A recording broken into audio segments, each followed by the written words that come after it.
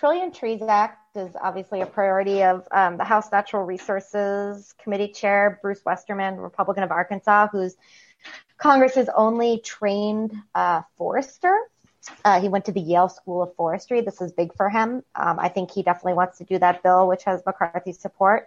There's another bill called the Save Our Sequoias Act, which would make some changes to NEPA to support the iconic sequoia trees in the speaker's state of California. I think those are two bills that could come to the floor and hopefully for them, we don't take issues on such things, but that Republicans hope could get bipartisan support.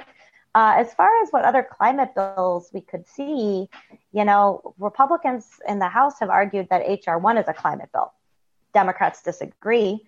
They called it the Polluters Over People Act. But they are very bullish on the fact that this is a climate bill that